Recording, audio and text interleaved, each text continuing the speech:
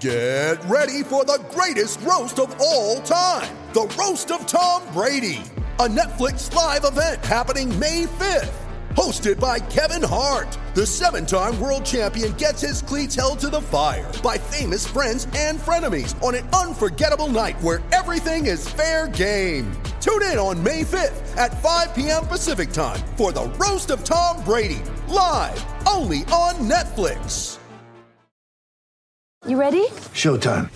On May 3rd, summer starts with The Fall Guy. Let's do it later. Let's drink a spicy margarita. Make some bad decisions. Yes! Audiences are falling in love with the most entertaining film of the year. Fall Guy. Fall Guy? Fall guy. That's what the poster said. See Ryan Gosling and Emily Blunt in the movie critics say exists to make you happy. Trying to make it out? Nope. Because I don't either. It's not what I'm into right now. What are you into? Talking. Yeah. The Fall Guy. Only in theaters May 3rd. Rated PG-13. When you need mealtime inspiration, it's worth shopping Kroger, where you'll find over 30,000 mouth-watering choices that excite your inner foodie. And no matter what tasty choice you make, you'll enjoy our everyday low prices, plus extra ways to save, like digital coupons worth over $600 each week. You can also save up to $1 off per gallon at the pump with fuel points. More savings and more inspiring flavors make shopping Kroger worth it every time. Kroger, fresh for everyone. Fuel restrictions apply.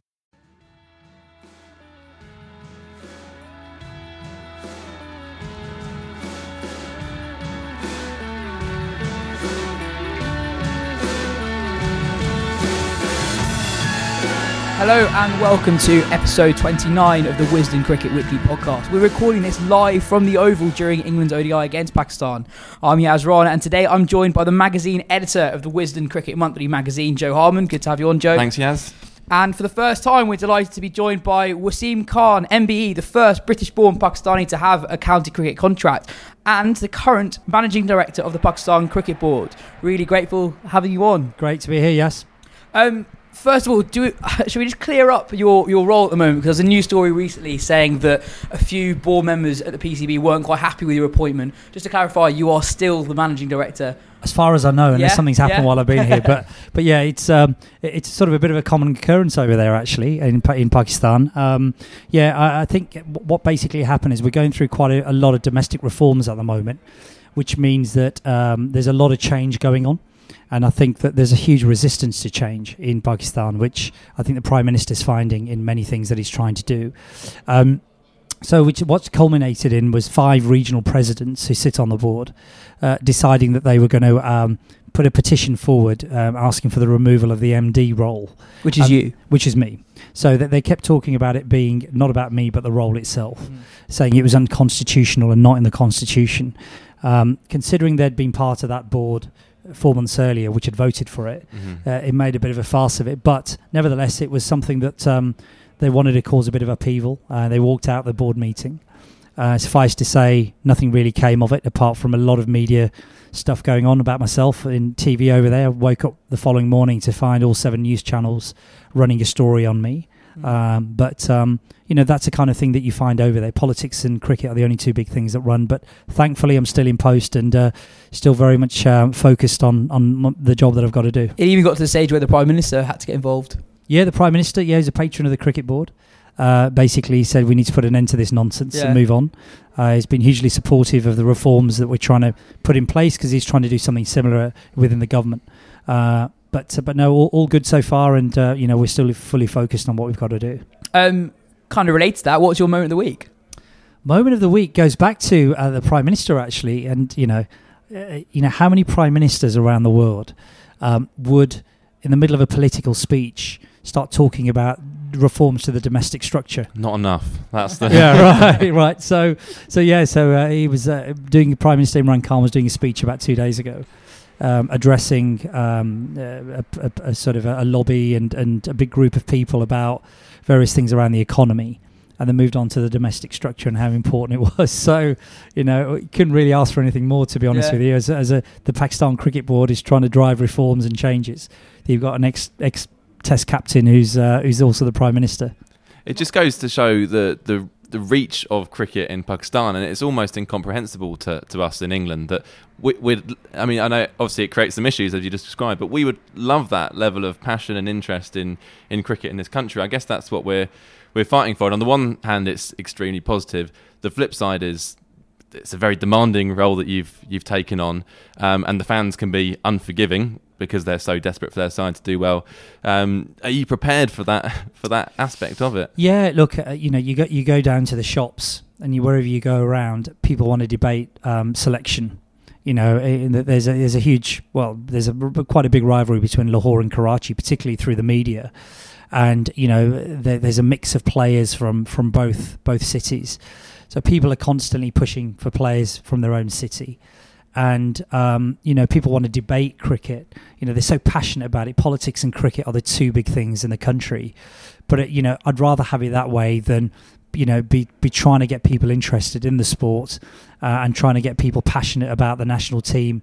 The reason why they want to have debates and they get quite heated is because they're so passionate for the country. It's probably no different in India or Sri Lanka or Bangladesh.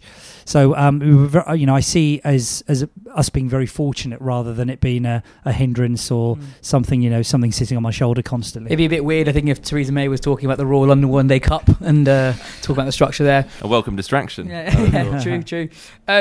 Let's go on and move to the England-Ireland ODI that seemed like a long time ago, but it was in the last week. England were given a bit of a scare, chasing 199.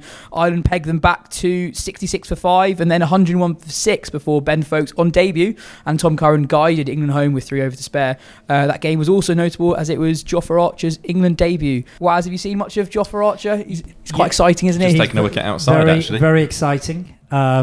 He's, I first saw him. I was chief executive at Leicestershire prior to joining the PCB, and for 2 seasons, I saw him at first hand. And remember the first time you see him, he kind of lollops in, and you don't think a great deal, but down at 90 miles it's per hour. incredible, yeah. Particularly his bouncer, and you only need to speak to the batters. But his rise has been fantastic, and it's great to see him out there representing England. Yeah, Joe, do you think we've learned anything from that game from an England point of view? It's hard to say. Obviously, it was partially second string, and it wasn't a great performance, to be honest. And it was after a difficult period for England with the Alex Hales business. I think, in retrospect, Morgan might look back on that game and say it was a welcome challenge. Just to blow Ireland away wouldn't have been particularly useful at that point. I think it also showed the depth that Ben Foakes came in and won England the match effectively. A guy who realistically is probably going to have a very little chance of playing in the World probably Cup. The least chance of anyone in that side, actually. And it was a really big game for Tom Curran as well, who took some wickets, scored some runs. He's one of those players that, will he, won't he, lose his place to Jofra Archer in very that calm squad. Under pressure, Tom Curran. Very calm under pressure, and he seems to have, his batting seems to have come on leaps and bounds from his time in the Big Bash. So I think there were positives to take from a not very good performance.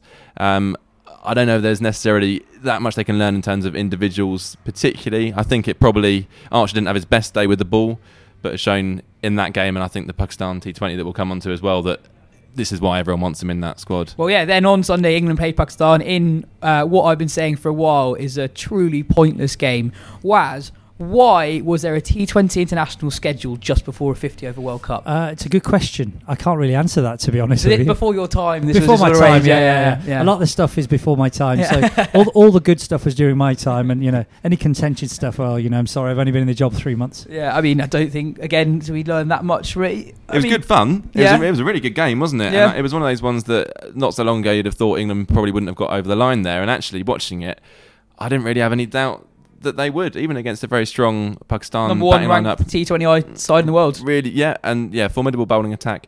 I just thought at the end, with Morgan hitting that 6 to win it, there's just something about, and we've talked about this before, but the way he leads that side, and he's so in control of everything that he does and seemingly that team does, I just didn't have any doubt that he gets across. And it's such a lovely place for an English cricket fan to be, that you just kind of back him in those pressurised situations to do what he needs to. A rare display of emotion from Morgan as well when he hit the match winning 6. For a pointless T20, as you say. Sorry. As I mentioned earlier, we are here at the Oval watching England play Pakistan right now.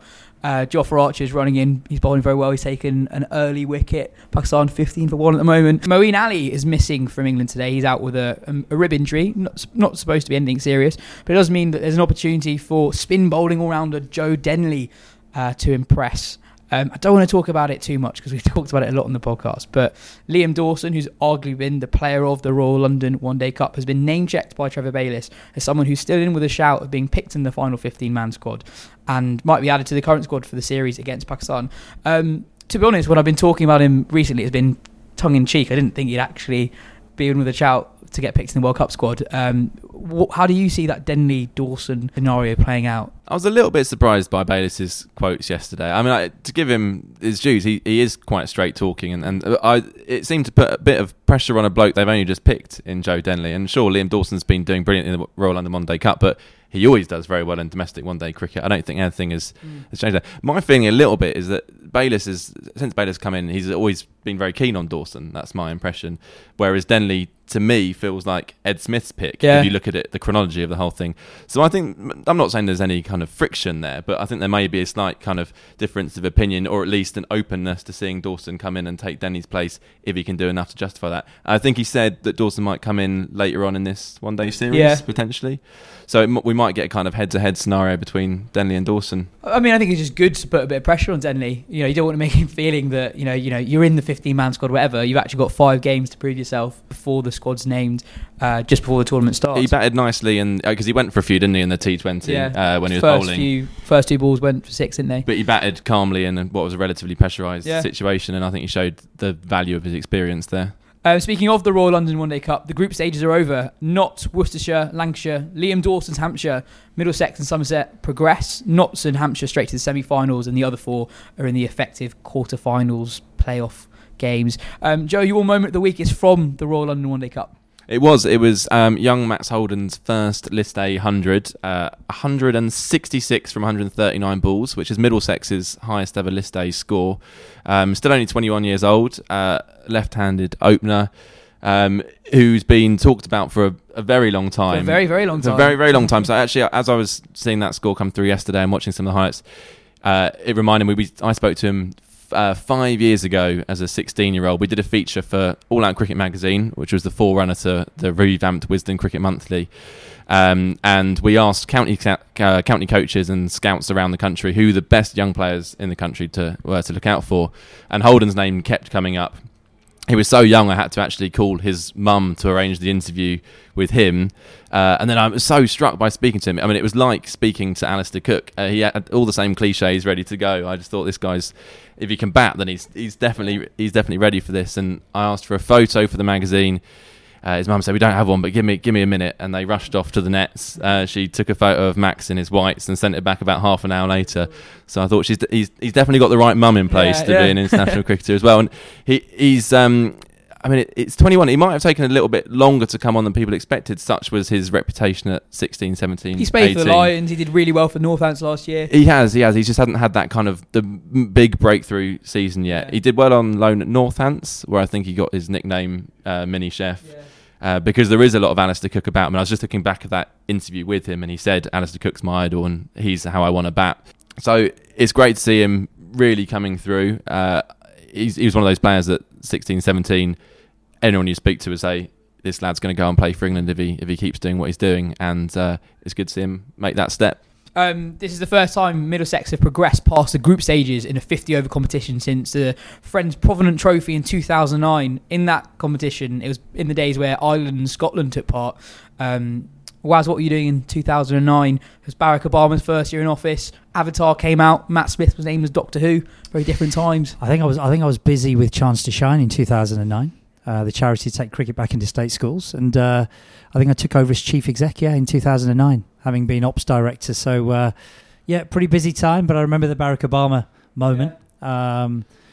Historical moment, iconic moment. I guess there's in your lifetime, there's going to be 3 or 4 of those moments, and that was certainly one of them. Elsewhere in the competition, there's a great story here with Dan Doothwaite. I hope I pronounced that correctly. He's got a rapid 52 not out to help Glamorgan beat Sussex.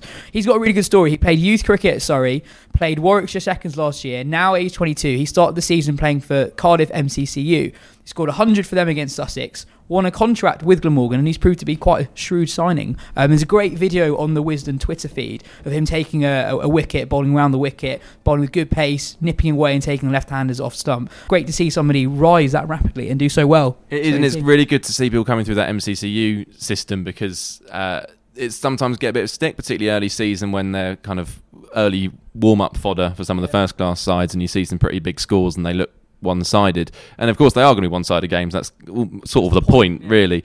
But you do need those few players coming through to almost justify that. And I saw that ball. I think it was Van Zyl he bowled, so a test player as well. Absolute beauty. And looks like he could be quite quick in time as well. And just the other thing on Glamorgan, they've been fantastic at giving some of the young players an opportunity.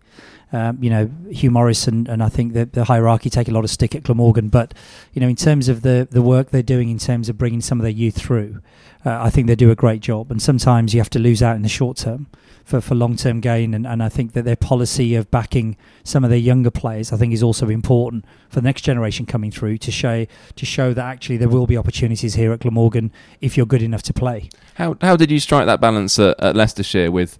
Obviously, there's the lure of getting some experienced Colpack players, potentially with international experience in, but you've also got a proud reputation of producing young players at Leicestershire. Yeah, as well. I mean, we had a fantastic academy. We still have a fantastic academy at Leicester, where the likes of James Taylor, Stuart Broad, Luke Wright, these types of guys have come through the academy system. But back into 2014, the club lost 6 players of their homegrown players. There was a bit of a mass exodus at the back of 2014.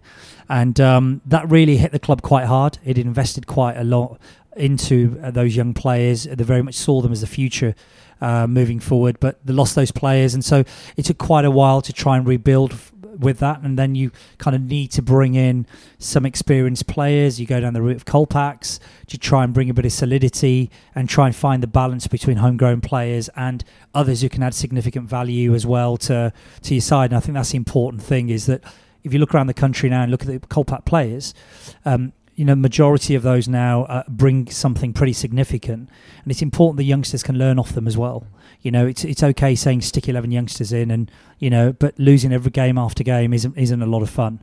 So you need to find the balance. What's it like, though, from a club's point of view, when you have put so much time and money into the development of young players, and a Stuart Broad, James Taylor, Luke Wright, Zach Chappell this year, they leave before they've really reached the top of their potential? What's that like? It's a tough one because there's no transfer system in cricket. So you could work with a player for 5 or 6 years, nurture them, bring them through. They could be on your staff for a year and then get lured by another county because they're paying more money. And I think that's always a challenge for the non-test match grounds. It's pretty demoralising when players do leave. I mean, Leicestershire last year we lost Zach Chappell to Notts, and that happens all around the country. And I think that I think they are exploring now, the ECB, some kind of compensation scheme where if you've invested in players, they've come through your academy system, but they end up moving elsewhere, that you at least get compensated for the time, resources, the effort that you've put into nurturing those and bringing those through, because ultimately you're bringing through English qualified players. And it's important that clubs like your Leicestershires actually get rewarded for all that. Do you think a transfer fee? I know Ian Botham advocated this when Durham lost, as they seem to do all the time, lost their most promising young players. Do you think there is there room for a transfer system? I think maybe not a transfer system, but increasingly you're seeing players leaving counties with still a year left on their contracts. So counties buying counties or players out of their contracts for a year. But I think that cricket's always been quite unique. I think a contract has always meant something in cricket, and I think that's where the beauty has been. In football, you can sign a 5-year contract and then be sold 9 months later, whereas in cricket it's always been pretty sacrosanct in terms of having a contract. And what we don't want to start to do is make it very easy for players to walk out or agents to move players mid-contract. So I'm not in favour of the transfer system, but what I am in favour of is to have some kind of equity in some kind of system where teams or counties get rewarded for producing homegrown players who'd eventually move on, having come through their academy systems. And I think that sort of system would probably be a lot better for the game. We've talked about it in the last couple of weeks. The Women's T20 Challenge in India has started. And the first game was an epic. Smriti Mandhana hit 90 for the Trailblazers.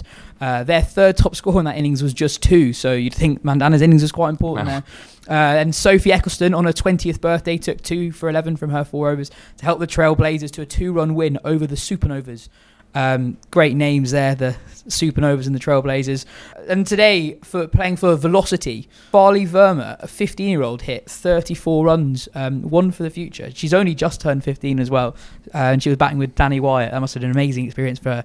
They could work on the names though, couldn't they? It all sounds a bit like apprentice team names. Velocity, I think it might have been an apprentice team name. I've always thought that the T20 nicknames have always been a bit rubbish. I can't really think of a particularly outstanding one.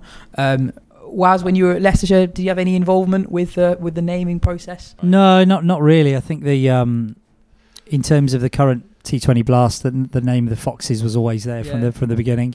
I think each name is unique, I guess, to the area. Well, Worcestershire embraced their problems with flooding, didn't they, with the Worcestershire Rapids, which was quite admirable. Yeah, exactly. In the men's IPL, Mumbai are through to another final after a low-scoring game against Chennai.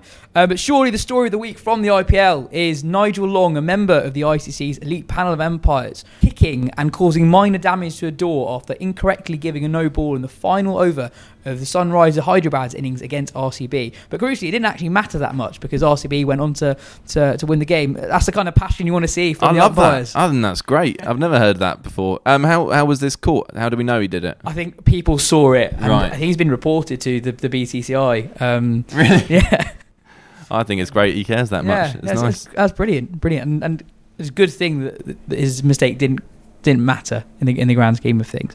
A couple of World Cup injuries that are worth talking about. Jai Richardson's been ruled out for Australia, and he's been replaced by Kane Richardson, while Chris Morris has been called up by South Africa to replace the crocked Anrich Nortje. It's a time where you just want to wrap all your fast bowlers up in cotton wool. Yeah, definitely. Look, I think playing a 5 ODI series with England prior to the World Cup in English conditions has got its pros and its cons. I think from a positive point of view, it just gives the guys good match practice in English conditions. Hard cricket against perhaps one of the strongest teams in the world. But the negative side, you just pray that some of your key players don't get injured.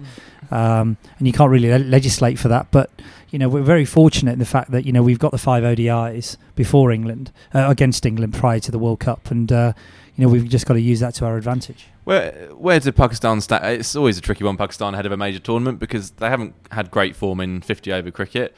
But then they had pretty terrible 50-over form before the Champions Trophy and then went and won the thing. So it feels like with Pakistan, sometimes form isn't always quite as relevant as you might think. Yeah, look, 8 of the players were rested for the ODI series against Australia in the UAE about 2 months ago. And, the selectors got vilified for that because we ended up losing 4-1. But, there is method in the madness. No one's going to remember that series if Pakistan are lifting the trophy in July. So, at some stage, the guys had been on the road since September time. And, they need a rest. And, they're not robots. They spend ridiculous number of days in hotels now. So it was an opportunity to give the top 8 players an opportunity to rest, but some of the other players to have a chance to shine as well. And I think, they came in and did pretty well.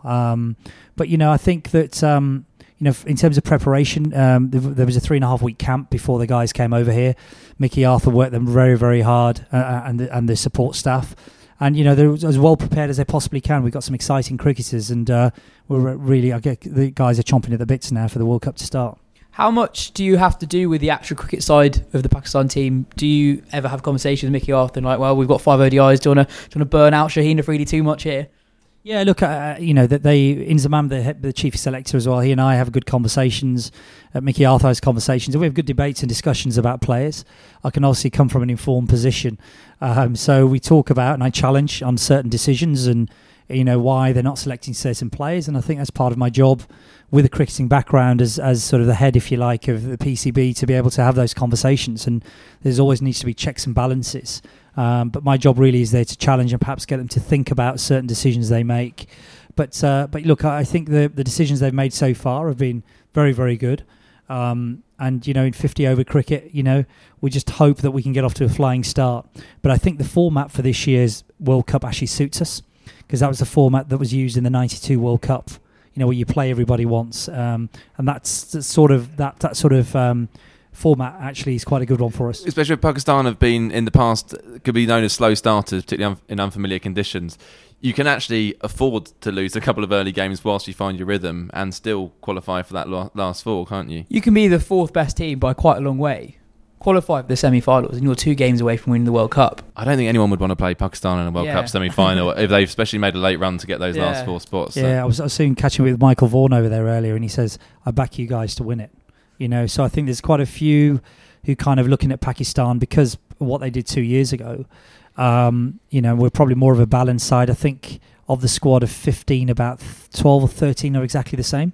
So those young guys, your Shadabs, your Hassan Alis, with Fakhar Zaman, we've got this young guy who bowls 90 miles an hour in Mohamed Hasnain, 19 years old and a great talent. So we've got a good blend. We've got Babar Azam, who's number 1 in the world at the moment in terms of T20. I was going to ask you, as an elegant stroke maker yourself in years gone by, what about Babar Azam? And he looks like a special talent. You're too kind. I'm not sure I was an elegant stroke maker, but no, he's superb. He's he reminds me a lot of Mark Waugh. Not many people remember Mark Waugh in his part, but I'm old enough at 48 to remember Mark Waugh. But he's just very easy on the eye in terms of how he plays all around the wicket. Makes the game look very simple, has a lot of time at the crease, moves quite quickly, judges the length very quickly. And it's no surprise, really, that he's right at the top of the tree in terms of T20 cricket. In your role as the MD of the PCB, looking to the future, in 5 years' time, how do you view that period as a success, if it was a success? What would be the factors that would help decide that? Yeah, look, I think there's a number of things from my perspective. One of them is the whole domestic reforms at the moment. So we're looking to go potentially down the route of 6 provinces. We've got 16 teams currently operating. We're looking to go down the route of six regions across the country. So that's a big thing for us to get the domestic structure right. How does that work logistically? Because then you've got 8 teams that don't exist anymore. No, but what you look to do is you look to combine them. And also you have a city competition underneath. So, for example, in North Punjab, you've got cities like Faisalabad, you've got cities like Lahore that would come under that Sialkot. And then South Punjab, you've got cities like Multan and those sorts of cities. So you'd have a city competition that would feed into your provinces. So that you'd have a second 11 with your provinces and a first 11 within your provinces. And I think creating stress in the system I think is really important if you want a high quality domestic structure. And I think that's what we're trying to create through that. So that's going to be one measure. The other one is trying to bring the whole of the PSL back to Pakistan, which we had 8 games this year, which went fantastically well. So perhaps looking at 4 venues in Pakistan to we bring that back, and obviously. Making sure that we can have sustainable success on the field, so we get our academies right, get our youth structures right, get the right people coaching. They're going to be really important for us as well, and try and keep this young group of players together for at least the next 5 years. And how about international cricket back to Pakistan? Is that part of your remit? Was that one of the tasks that you set yourself or were set when you took on this job? I can't believe I missed that. Absolutely right. that is the small job of bringing it back to Pakistan, but yeah, that's a big part of my role as well. So we've got series against Sri Lanka in September. We're hoping that will be played in Pakistan, but we need to have those conversations with the Sri Lanka Cricket Board. We're hoping, England are due to come in 21-22, and we're going to work very closely with the ECB to try and make those steps, put those steps in place so that there's every chance of that happening in Pakistan in 21-22. Australia, similar, we got them in 22. So, it gives us enough time to start to evidence what we can do. But I think the perception and reality of the country are 2 different things. There's this perception that it's, some kind of war-torn country. But, the reality is that, most of the big cities have been absolutely fine for a long period of time. Any issues have been concealed to certain parts of the north, sort of west frontier. I live in Lahore now, and, I see backpackers everywhere. I see people at airports, white people who have been travelling around the country for the last month, loving their experiences, blogging about it. So I think that, we just need somebody to take that first step. And I think once that happens and we can evidence what we can deliver, we need cricket back in the country. The people are starved of cricket. We had the 8 PSL games in Karachi and they were all sold out. We had 45,000 at every single ground and probably could have sold it twice over. That's how starved people are, and we need our role models playing in our country because we need the next generation of players to look up to those role models and say, look, I want to become a Pakistan cricketer. And the reports have been great I spoke to David Malan, I think, was it last year after the PSL, possibly the year before that, who came back and was blown away by the experience of performing in front of Pakistan fans who, as you say, had starved of cricket and had only good things to say about the whole experience as well. So it must be really useful to have the PSL almost as a platform to convince people who might need a bit of convincing that this is a good place to go and play cricket. Yeah, definitely. And look, AB de Villiers confirmed very early on he would tour for those 8 games, but unfortunately he was ruled out through injury. But Shane Watson came, and we had Darren Bravo and Pollard, and we had Ravi Bopara and other players who came over. We had 14 English qualified players involved in the PSL during the competition of the 30 odd overseas players. So it's a great competition. It's a good product now. We've just completed the 4th season of the HBL PSL, and I think that it's something we want to grow but bring back to Pakistan, so our supporters across the country can see their heroes playing. I want to talk a little bit about your time at Leicestershire in a bit more detail. So it's quite interesting hearing you talk about your role at PCB and how you want to move towards a 6-side provincial competition. There are some people in county cricket who want to see a reduction in the number of counties. As somebody who's in charge at Leicestershire, you probably will disagree with that, right? Yeah, definitely. Look, I think that because of the vastness as well of the country, you need centres of excellence, and when you're trying to spread the game, particularly when participation numbers are dwindling, you need centres across the country. If you went down to 6 or 8, potentially in England, very different to Pakistan, because people live and breathe cricket. Here, you're still constantly trying to sell the game, in the sort of the midst of all other attractions that young people have got, the football, you've got games, you've got online games, you've got so many things now that take up the time of young people. You need as many centres as possible, and that's why it's critical to keep the T20 Blast, because to T20, particularly with the 100 ball coming in next year, where you're only going to have 6 or 8 centres, you need something for across the other 10 areas or the other 10 counties where cricket, you can use T20 to as a catalyst to get youngsters in, get them interested in the game, to kind of go away and go, Mum, Dad, I want to play the game, I want to play cricket. They're not going to get inspired by county cricket, so you need T20 Blast cricket in order to do that, and having 18 hubs is probably better than having 8. Are you broadly in favour of the 100 because of the money that it kind of guarantees for the smaller counties? Yeah, look, I think there's been a lot of pros and cons that people have spoken about, but I think now that the 100 ball is coming in, I think everybody's behind it as a game. I think it's something different for the game. The ECB did a great job in securing £1.2 billion for the game over the next 5 years. That allows you to run more participation programmes, to do more for women's and girls, to do more as counties. Cricket isn't sustainable in this country in terms of county cricket, so therefore this extra 1.3 million a year is a lifesaver pretty much for the game. So it's a lifesaver for the individual counties, test grounds, as well as the non-international grounds. So I think the bigger picture of it is that can you have an ideal structure? No, you can't. You've got to try and find a way that balances everything, where you're going to attract the broadcasters to something new, but at the same time try and keep the core about what you're at. And so, having the T20 Blast and the 100 ball, people will argue, well, is that overkill? But there are different audiences, but also different reasons why you need a 100 ball and why you need to retain the T20 Blast as well. Well, the T20 Blast is almost for the traditionalists, isn't it? So the people who actually go to county cricket, the people who already are county fans. Upset some traditionalists out there. And then you got your 2 different types of traditionalists. Well, I think that's fair. And then the 100 appeals obviously to people who are not yet cricket fans, which is hopefully. We talked about the 100 quite a lot on this podcast before. Cool. Well, I want to ask you about your role as a role model for the British Asian community. So we were talking about earlier. You were the first British-born Pakistani to have a county cricket contract. So firstly, going back to your time as a player, do you think it was more difficult for you to rise through the ranks than a white player at the time? Yeah, look, when I broke through, coming through in the 80s and playing club cricket and county age group cricket, everybody from inner city Birmingham just said, look, why are you wasting your time? It's not for people like us. And I think that was a message I had loud and clear. But I think one thing it proved is that if you're very focused and you've got a real clarity about where you want to go and what you want to do, there's nothing that stops you in this country in terms of doing that. And I always say to young kids that, if you don't make it, or you go for a job or you don't get the job, it's very easy to blame a system. but actually it's a lot harder to look at yourself. But the only way you're going to improve and get better is if actually you are self-critical and you start looking, what more can I do? So did I have to do more in terms of getting a county contract at a young age? Probably did. I scored 3,000 runs across all formats in 1990 when I got a contract.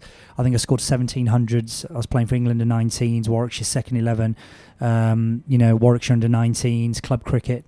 But for me, it was just about enjoying the game, and the game crosses all gender divides, all ethnic divides, and I think that's the beauty of cricket. Brings people together from every walk of life. And for me, it was just about playing cricket, proving what I can do. From the age of 13, I knew I wanted to be a pro cricketer. And I never looked at barriers. I just looked at what I could achieve and what I could do. And I think that's really, really important for youngsters coming through now. It's really important for youngsters to have role models. So I'm British Asian. I was born here. A lot of my family's from Pakistan, and I remember when I was younger, my uncles would always give me Pakistan shirts. And as a really young child, I was a Pakistan fan because that's all I knew. But I'd lived my entire life here. English was the only language I spoke. I couldn't speak a word of Urdu.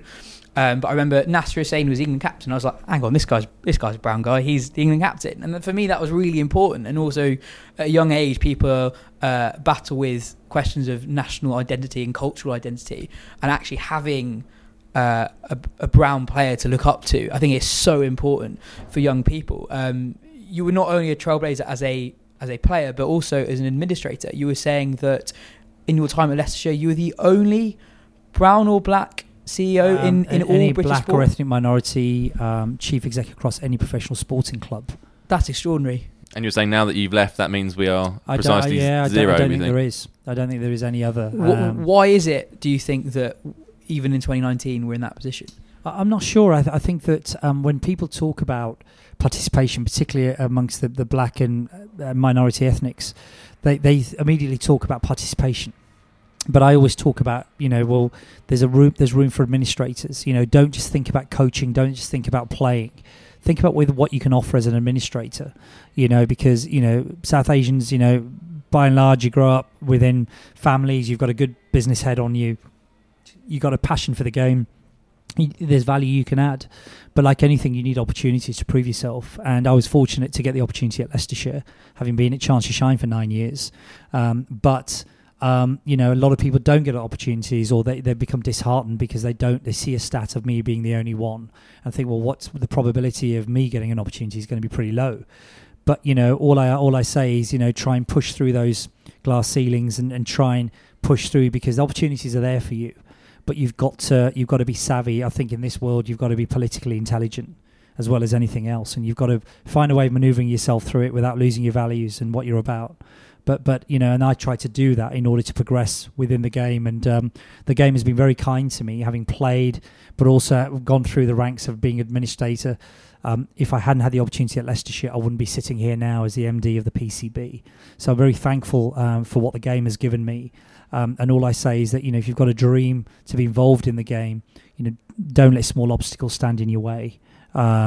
You've got to fight through that. You've got to be resilient, like anything. I think that it's very easy now to be living in a blame culture. And I just say, look, just accept that unconscious bias and racism exists in this world. Once you acknowledge that, then I think you're constantly looking for ways of finding a way through it, rather than constantly saying, oh, well, I didn't do this because of, I didn't get this opportunity because of. Just accept that it exists. A lot of the time it exists within people rather than systems.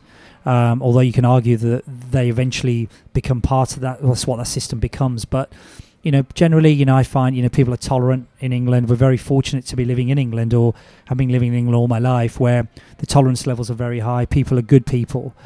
You just have, in any society, you have good people and bad people. Doesn't matter what religion or background they're from. But opportunities are here, and I think it's important we get more people from black and ethnic minority backgrounds trying to get into mainstream cricket, trying to get in not only playing the game, but also administration rising to the top.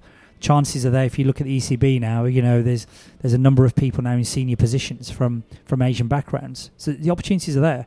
So you just got to break through that. And I don't buy this whole excuse about, well, you're lucky, and you were very lucky to get through. I was lucky because I made my own luck. I worked hard and I learned how to get through and how to move myself forward. I never once blamed any system for that. Well, on that note, Thanks so much for coming on, Waz. It's been really fascinating. Joe, thanks for coming on. Thanks. What about your moment of the week, Yaz? Oh, my moment of the week. Oh, thanks for Can't forget reminding me. that. This is actually, out of all the moments... Me coming on the show or not? Well, no, that's Was that for a bad next week. moment? That's Was for that a next bad week. moment of No, the week? that's for next week. I'm actually really glad you reminded me because this is one of my favourite moments of the week ever. So, I don't know if you guys remember when Virat Kohli was videoed having a net session and that went viral. It went and absolutely he nuts, looked didn't it? awesome. But this week, Australia did a very similar thing with Steve Smith, but he didn't look very good. He was all over the place. I couldn't believe that they posted this online. Mitchell Starc was bowling at him, and I guess it's a good sign to see Mitchell Starc bowling that well. But Steve Smith was all over the place, and there was one ball that turned at him, and you could hear Steve Smith just like, "Oh, gee, that turned."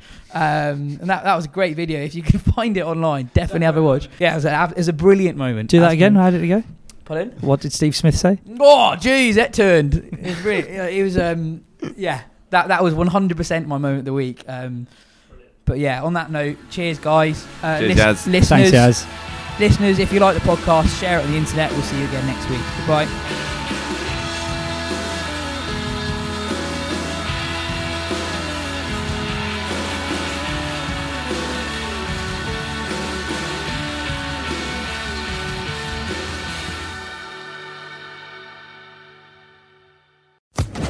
Social Podcast Network.